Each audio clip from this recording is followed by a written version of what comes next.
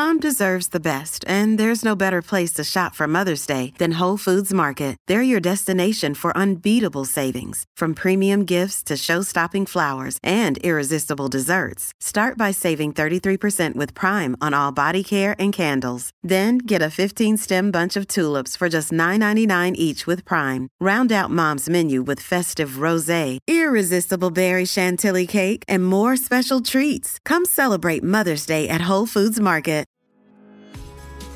That we can actually learn an awful lot about God just from the way that he made our bodies. And she also has to be willing to let go of control and just surrender to the moment. And so we need to start seeing sex as a much broader thing, that it isn't only intercourse, it's much more than just that. And when we see it that way, then we're less inclined to see her as broken. If one person honestly never wants sex, truly never wants it, you need to ask, what's missing? Christian women experience sexual pain at twice the rate of the general population. If you're having sex time, then that must mean that God is far away, right? And if you're having God time, then that must mean that sex is far away. So if we're made in the image of God, then we have to believe that stuff about our sexuality is telling us something about God.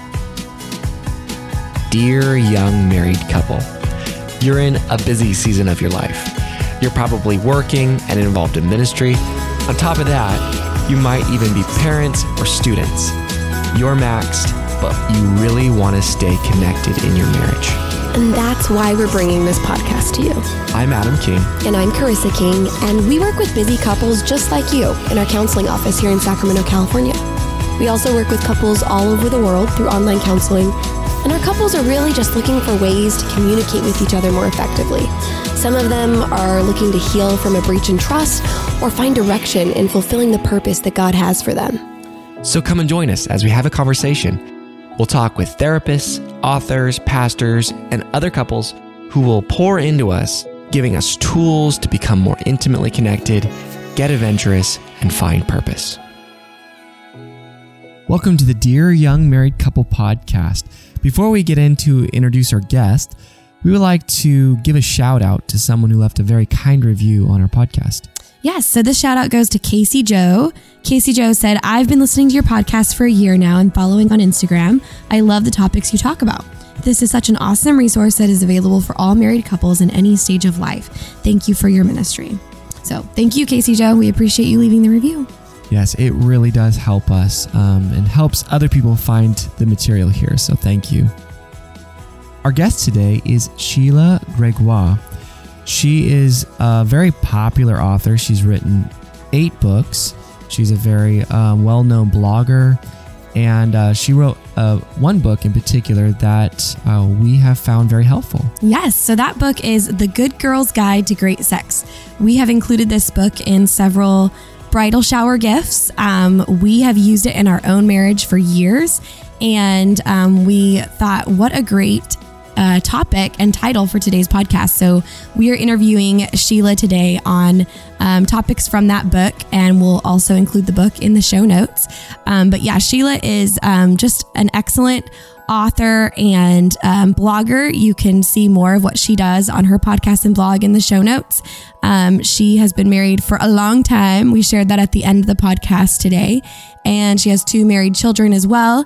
And she lives in Canada. So here we go. So welcome, Sheila. Thank you so much for being with us today on the podcast. Yeah, it's great to join you. Aww.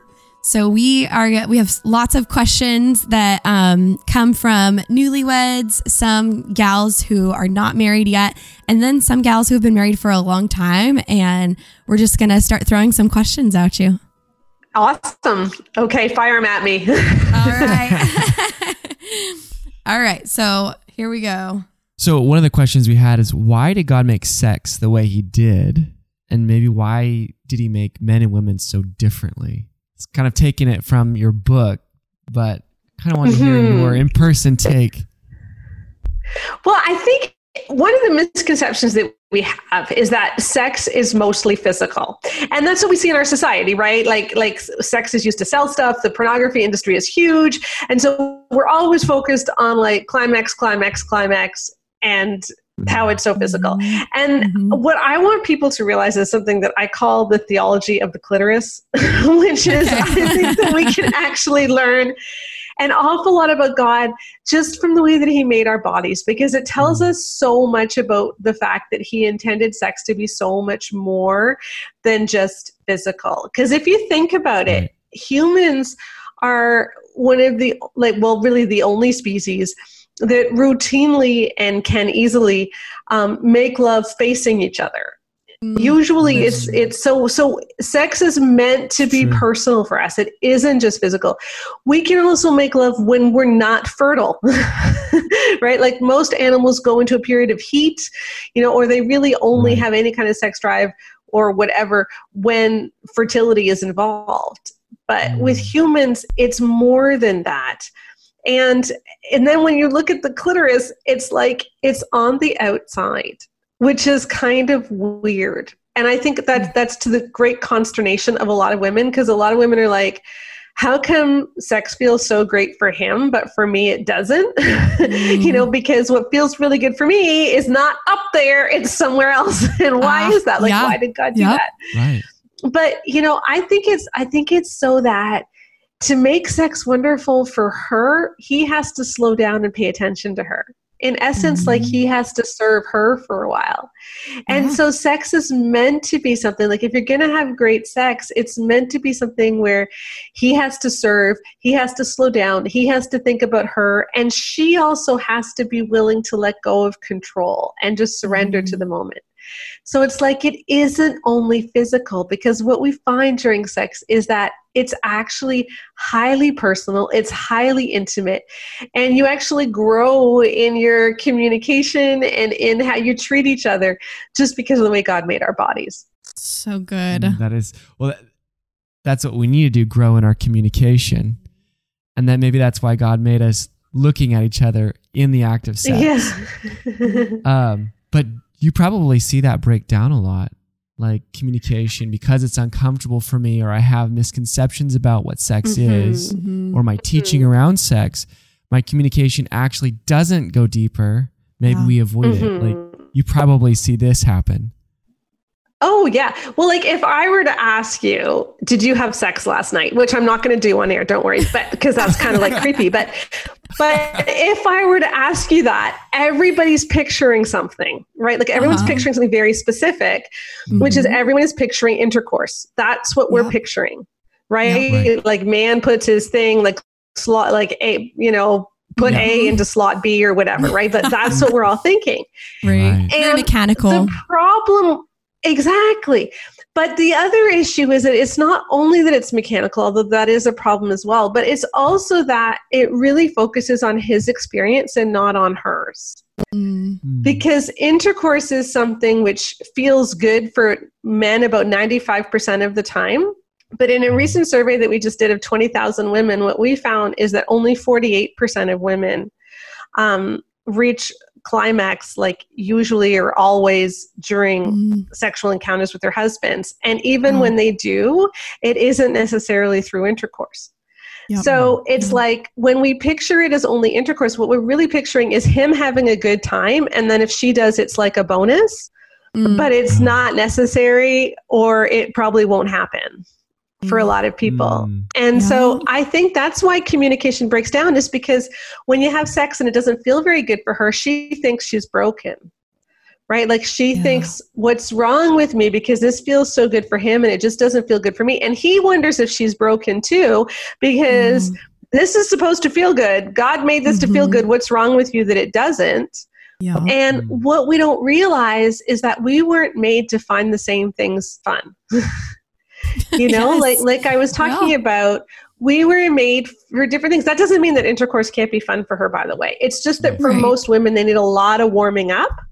And so we need to start seeing sex as a much broader thing, that it isn't only intercourse. It's much more than just that. And when we see it that way, then we're less inclined to see her as broken. Because I think that's one of the big problems with communication, is how do you talk about what you want when you feel like my body isn't working the way it's supposed to? That's excellent. That is good. Yeah. in addition to the feeling broken, what else do you think contributes to a breakdown in the communication around sex and intimacy in a marriage? I think that there's just the big tension that almost every couple has, that somebody is going to want it more than the other person. Someone's going to have the higher libido, and it isn't always the guy. Okay. Like in my original surveys for my book, The Good Girl's Guide to Great Sex, I found that about 24% of women had the higher sex drive than their husband. So, but inevitably somebody's going to want it more. And then that person is going to feel rejected and like, my spouse doesn't really want me or love me. And then the lower drive spouse is just going to feel continually put upon, like, why am I never good enough? Why do they only want me for this one thing? And why are they always bugging me? And this is really a problem. And so again, we see it as a very, almost an antagonistic thing, like only one of us can ever get what we want. And so how do we navigate those kinds of differences too? Yes. So what advice would you give to somebody who says, I want sex to feel like a mutual gift. I want it to be this giving and receiving. What would be a good first step for them to take to move from this antagonistic game to a more mutual gift experience? Well, one of the things that I have found is that healthy people in a good marriage where sex is great tend to want sex. Okay. They may not want it at the same level. Some people may want it like once a day.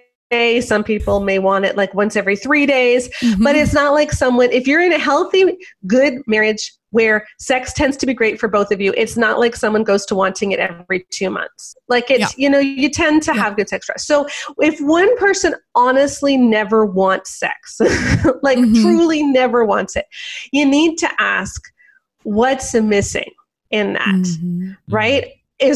Are we not both healthy people? Do we not have a good marriage? Or is sex not very great? Because let me tell you, like for a lot of women, if sex does absolutely nothing for you, why should she want it? And I think the problem is we tend to start with libido. We treat it like it's a libido issue. Why doesn't she want sex? And what we found is that when women are regularly reaching orgasm and when they feel good in their marriages, they do want sex. Like I said, it may not be like once a day. It might be like once every 3 days, once every 4 days, whatever. But it's not like they never want sex. And so I think we need to treat libido more like a thermometer in a marriage where the libido tells you, is there something wrong or not? Rather than a thermostat where, well, we just kick it up a bit and then everything will be fixed. Yeah, that's good. That is really good. That is really good. Go ahead. We both have questions. We want to jump in. Your book, The Good Girl's Guide to Great Sex, I think catches so many Christian women, catches our eye, right? Because it's like, well, we want good sex with our husband and I'm a good girl. And so how can, I love you talk about this, how can holy or hot and holy go together? So can you talk about this concept for a little bit, how you put hot and holy in the same category? Yeah, because I think that's one of the big roadblocks that so many women have with enjoying sex is that we feel like God and sex are at polar opposite ends of a spectrum and they should never meet, right? So like if you're having sex time, then that must mean that God is far away, right? And if you're having God time, then that must mean that sex is far away, like that they can't be anywhere close to each other. And what we often forget is like God made sex and God made sex to be amazing. And God made women's bodies so that we have a special piece of our anatomy, which is the only purpose is for pleasure, and to bring orgasm. Like that's the only purpose for the clitoris. And so God meant for women to have a good time. And I'm going to take us back to C.S. Lewis for a minute and take us to Narnia, because there's a line in The Lion, the Witch, and the Wardrobe that I think talks about sex, or at least sums up a lot about sex that we need to understand. But when they're talking about Aslan, like the children are asking the beavers what Aslan is like, and they reply, well, he's not a tame lion, like he's not a tame lion, like he's good, but he's not tame. And I love that picture of God, that God is good, but he's not tame. Yes. And I think that needs to be, when God created sex, in essence, like sex is at the very core, it's the most personal part of us. So if we're made in the image of God, then we have to believe that stuff about our sexuality is telling us something about God and telling us something about what God wanted our lives to be like, our attitudes to be like, all of that sort of thing. And here's the thing about orgasm. God created it to be the height of human pleasure, the height of human experience in many ways. And during orgasm, you kind of lose control. Thought becomes very primitive. It's hard to keep a straight thought in your head. Like you become experience much more than thought, right? So you become experience living in the moment. And I think that's what God wants for us from our relationship with him too, that it isn't supposed to be something which is tame. It's supposed to be something where we do lose control to God, where we do experience God without always understanding everything, where it's not just thought, where it is just living in the moment. And I think orgasm teaches us that God wants more for us than just simply living an intellectual life. Yep. It's this blending of experience and the physical and all of that all together. Yes. And I think that if we could get a glimpse of that, then we could understand that holiness to God does not mean being in control. Holiness to God does not mean being completely proper. Holiness to God means being a little bit not tame. It's surrender, right? Being able to live in the moment. Exactly. That's a perfect word for it. Exactly. And so that's how I want women to understand it, is that it is supposed to be a surrender. Like you said, it is supposed to be something which can be hot and holy at the same time, because we're able to let ourselves not be in control and not be totally proper. Love that. That's so good. And that's probably why it takes us so much time to develop. Well, back out a little bit. Relationship takes time to give that time to learn to surrender. Right? Like I don't surrender right away. My relationship with God takes time to build and become better. And so I can trust, because it's different from just believing in and trusting in. Trusting is actually deciding that this boat's shipworthy, so I'm going to get in it and sail. And so it does take time. Something that stuck out to me that you wrote that I thought was surprising was that sex for couples that are married for 16 years to 24 years, I think you said, is best. I was like, that's so interesting. Because at first, like when we were first married, I was like, this can't get better, or and people were like, well, it just gets better and better. It does. Just like a relationship. If you're intentional about relationship, it grows and gets better and better over time. And I thought kind of what you were saying, learning that surrender, learning that deeper, I don't know, like that trust, it helps you to develop that place that we all ultimately want to live in. Yep. But I love that. Well, I think it all comes down to vulnerability. You can't have great sex unless you can be truly vulnerable. And you can't be truly vulnerable with someone unless they really know you, unless they really understand you, unless you can really trust them. And as you build that trust, as you build that camaraderie, as you build that, you're able to become more vulnerable. And the more vulnerable you can get, the better sex is going to be. Okay. So I think that's one of the reasons it gets better with time too.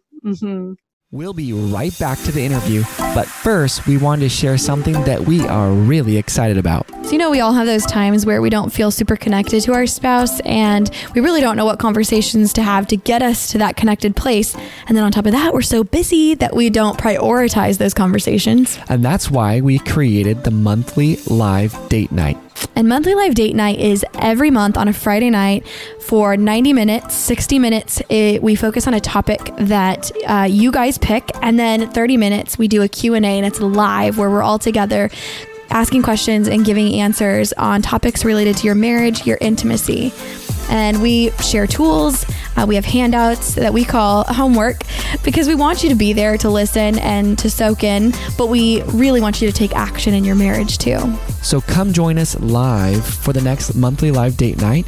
Check the link in the show notes for dates and details. All right, back to the interview. So on that note, say somebody is listening and they are, they're dating or they're engaged and there's all this tension built up around the wedding night. And, they are saving themselves for marriage. So they're a virgin and lots of hype. There's lots of hype. And yet there's on the other end of this, we don't talk about sex at all unless we're talking about the wedding night, right? So what advice would you give young ladies who are nervous about the wedding night and what that's going to be like? And they maybe don't have a lot of open culture around sex in their family or their community. The big thing that I said in the Good Girl's Guide to Great Sex is just relax, which I know is hard to do. So I want to elaborate on that a little bit more. But, why is it that we tell dating couples, be careful about going too far, be careful about making out, because if you do, it could easily take on a life of its own and lead to sex, right? What we mean by that is that there are certain steps that get you in a progression of arousal, right? Like first you might just kiss a little bit, then you kiss a little bit deeper, then your hands wander a little bit, then maybe they go under clothes, then you touch parts of bodies, then you, get used to stimulating parts of bodies, then you, whatever, like these are very natural progression steps that people go through. Now, And as you go through those steps, the reason that we tell couples to avoid, lying down on a couch together and making out for a long time before you're married is because once you start in that progression, it can be hard to stop, right? Yep. So that's what we tell people, because those things naturally lead to arousal, which can easily lead to sex. What happens on the wedding night, though, is that we skip steps. We often skip steps completely, because now you can have sex. So why would you do all those middle things? And why is it that those middle things are arousing? Like, why is it that it's arousing just to make out while your hands wander a little bit? Well, it's often because you're not aiming for anything. Yeah. You're just enjoying each other. You're taking a really long time. You're relaxed together. And so you get aroused. True. Yes. What happens, though, for many people in the wedding night is that now that we can have sex, you feel like you have to. And so you start kissing, you take off your clothes, and you end up trying intercourse, And in the surveys that we did, like the majority of women are not aroused the first time that they have sex. And that's a problem. And so my one biggest piece of advice that I give to couples now is don't aim for intercourse, aim for arousal. And if it's possible, bring her to orgasm before you have intercourse. Okay, even if it takes several days, really work on that. And I know it's really difficult because you've been looking forward to this your whole life, but trust me on this one. If she learns what all the fuss is about earlier, she's going to want sex.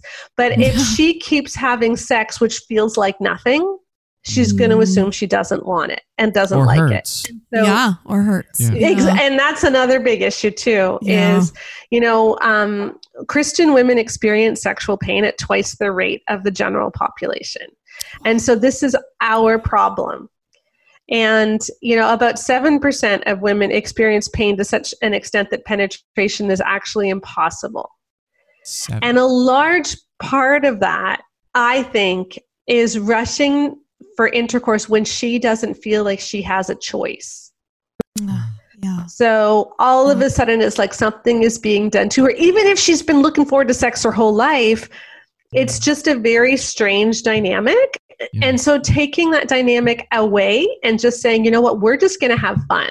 We are just going to have fun and get comfortable with this because we have an entire lifetime to be married can help so much. That's huge because so many of the problems I think in married couples too, let's just like go a little bit farther, is when couples get so, so focused on outcome rather than just, like you said, enjoying the moment, the experience.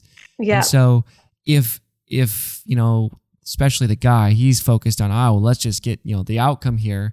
And she's like, well, I don't feel, I don't feel connected right now. Yep. We haven't gone through the steps like you were talking about. There's kind of like a shutdown for her, and then he gets frustrated, and then it's just kind of a cycle that goes through, because then he pouts, and then, so I think kind of what I'm taking from you, it sounds like maybe you can elaborate on this, but even married couples, not just trying all the time. Maybe there's times for just focusing on getting to a different location quicker, but outcome is very important, or not focusing solely on the outcome would be, I think, probably good advice. Would you say that, or what would you have to say? Yeah. Well, I think the big thing is that we need to figure out what our measure of success is. And I'm not saying that you need to measure everything like it's like like it is an output. I don't mean that. But I think often we think our measure of success and whether or not our sex life is good is how often we have intercourse, right? So you pressure yourself, well, like we should be having sex at least every 3 days. And you think about it in those terms. And what I would rather couples did is say, how can we make sure that we're each enjoying each other? Like how can we make sure this is good for each of us? Because if we figure that out, often the frequency part takes care of itself. Yeah. But, studies have repeatedly shown that if you look at emotional satisfaction in marriage, so how you treat each other and how you feel in your marriage, emotional satisfaction during sex, so how you feel during sex towards each other, how often you have sex, and how and whether or not you climax. So those 4 things, right? Like how connected you feel outside of the bedroom, inside the bedroom, whether you climax, and how often you have sex. Of those 4 things, how often you have sex matters the least when you're going to measure it, when you're going to see which leads to the most marital satisfaction. Yes. It's not that it doesn't matter. It's just that it's more of an outcome variable of all the other things. Like when all the other things are working, frequency takes care of itself. But when the other things aren't working, frequency doesn't. And yet what we tend to do, especially in the church, is we focus on the verses, do not deprive each other.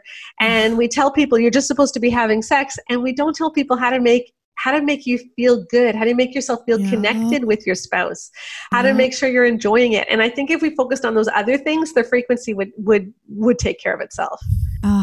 That's so good. Yeah. And I've also seen studies where like frequency matters to an extent, but once you hit a certain, I think it's like once a week, once you hit once a week, it doesn't matter as much, right? Like if you have sex twice a week, it's not like you're going to have a better marriage than those who are having sex once a week. Right. Yeah. It's not the big thing. The bigger thing is how you treat each other outside the bedroom and the quality of that sex life. So I think that we should be having frequent sex. Personally, I think like what I would love to see is people understanding how amazing sex can be, how fun sex can be. Hey, it even helps you sleep. Like if you don't have sex because you're exhausted, you know what? Like I figured this out a long time ago. I used to say no because I was exhausted. And then I realized I slept so much better when I'm tired or like slept so much better after sex. And so now I just say to Keith, come put me to sleep, hun. And it's amazing. So like, that's awesome. Like I would rather people did have frequent sex, but the reason it's amazing is not because it happens frequently, but because you learn how to focus on each other. Yeah. And you learn how to really be there for each other. And that's what makes it awesome. It's an outcome variable of the other 3 variables. I love how you said that. Yes, exactly. Yeah.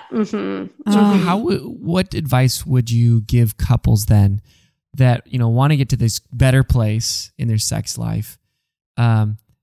To maybe not worry about so much outcome, but where would you start steering their conversations, or what advice would you give them to help them work on those other 3 places that you talked about? Like happiness inside and outside.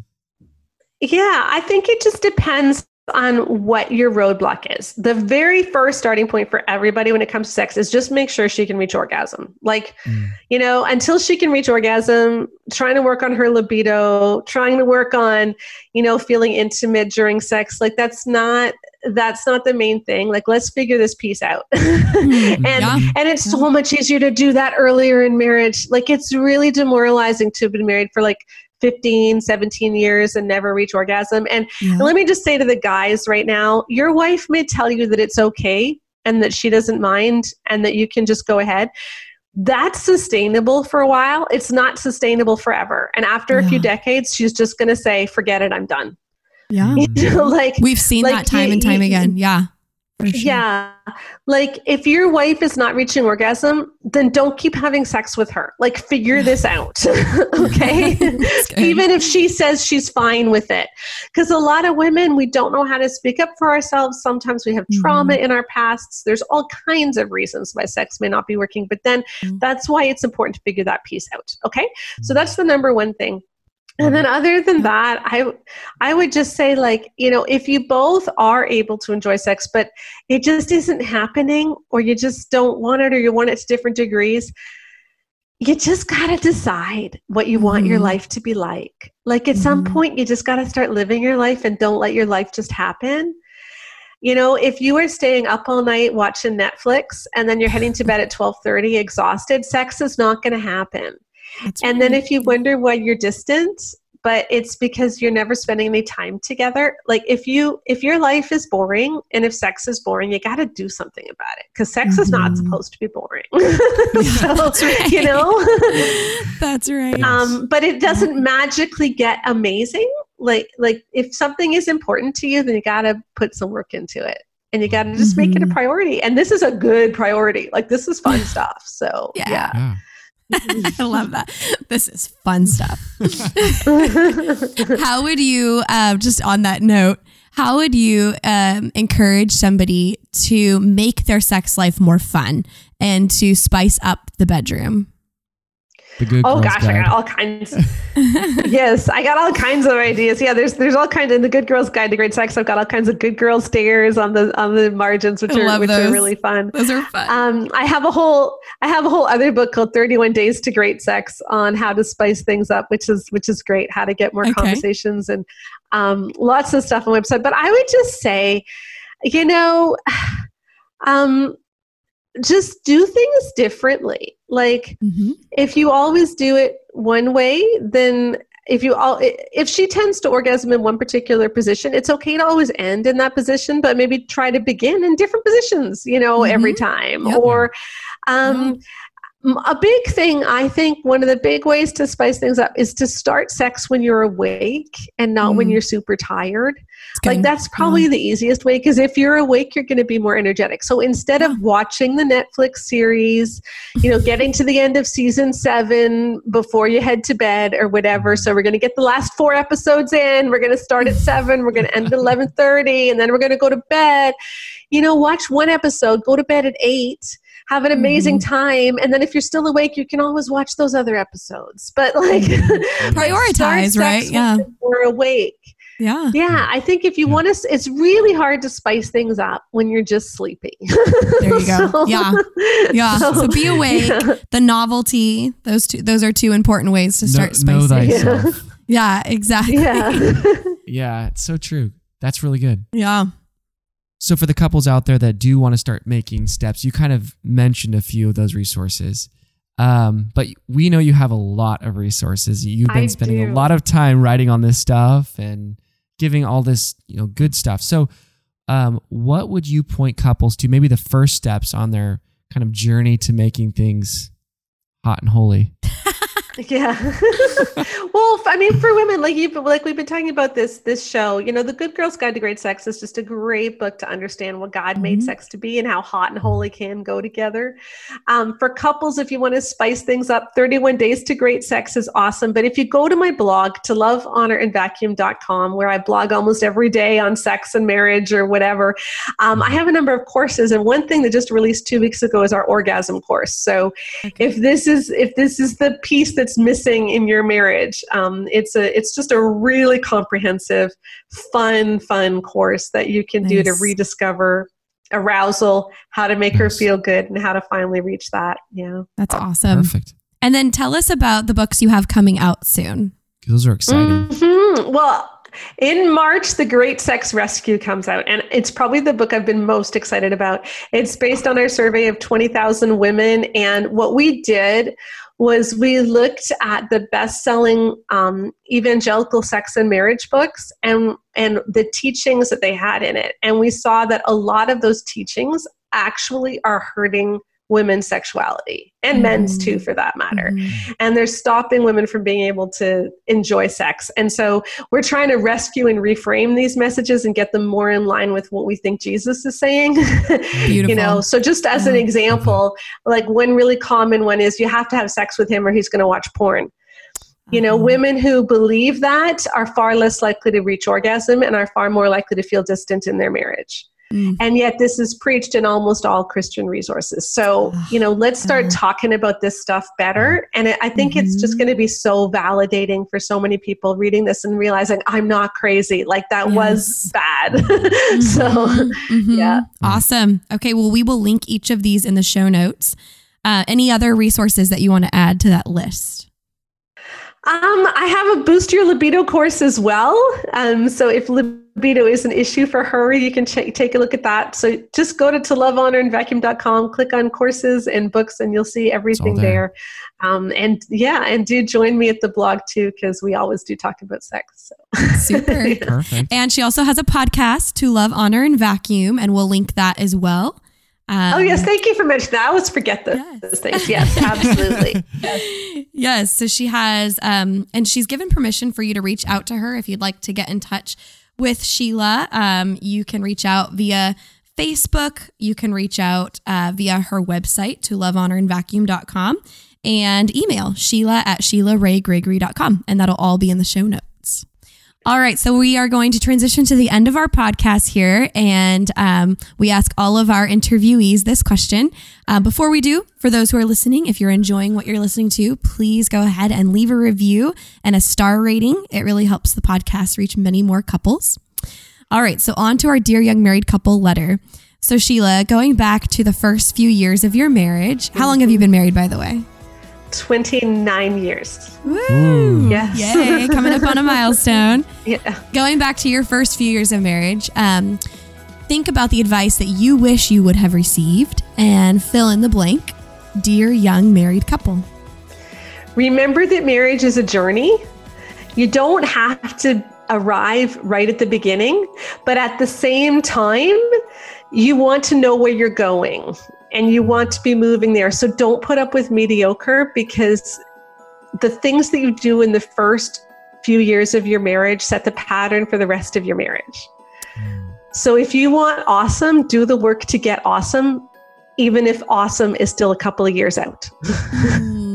Love that. Yes. Balanced advice right there. Yeah. So well, it's really, truly been an honor to have you on our show. We really appreciate it. And we love all the work that you're doing. And we're fans. Yes. Cheering you Well, on. thank you. Thank you. That's awesome. Well, it's been great to join you. Thank you. Thank you. All right, friends, we really hope that you got a ton out of today's conversation. And if you want help, if you want personal guidance with individual counseling or couples counseling, or even help with you as a couple reaching the goals you have, just reach out. Give us a call at 916-678-1797 or shoot us an email at hello@dearyoungmarriedcouple.com. No matter where you are in the world or in your marriage, we can set up a counseling session with you and we can work toward progress. We also post marriage advice regularly on our Instagram, which is @dearyoungmarriedcouple, and we'd love for you to join us in conversation there. All right, see you next week.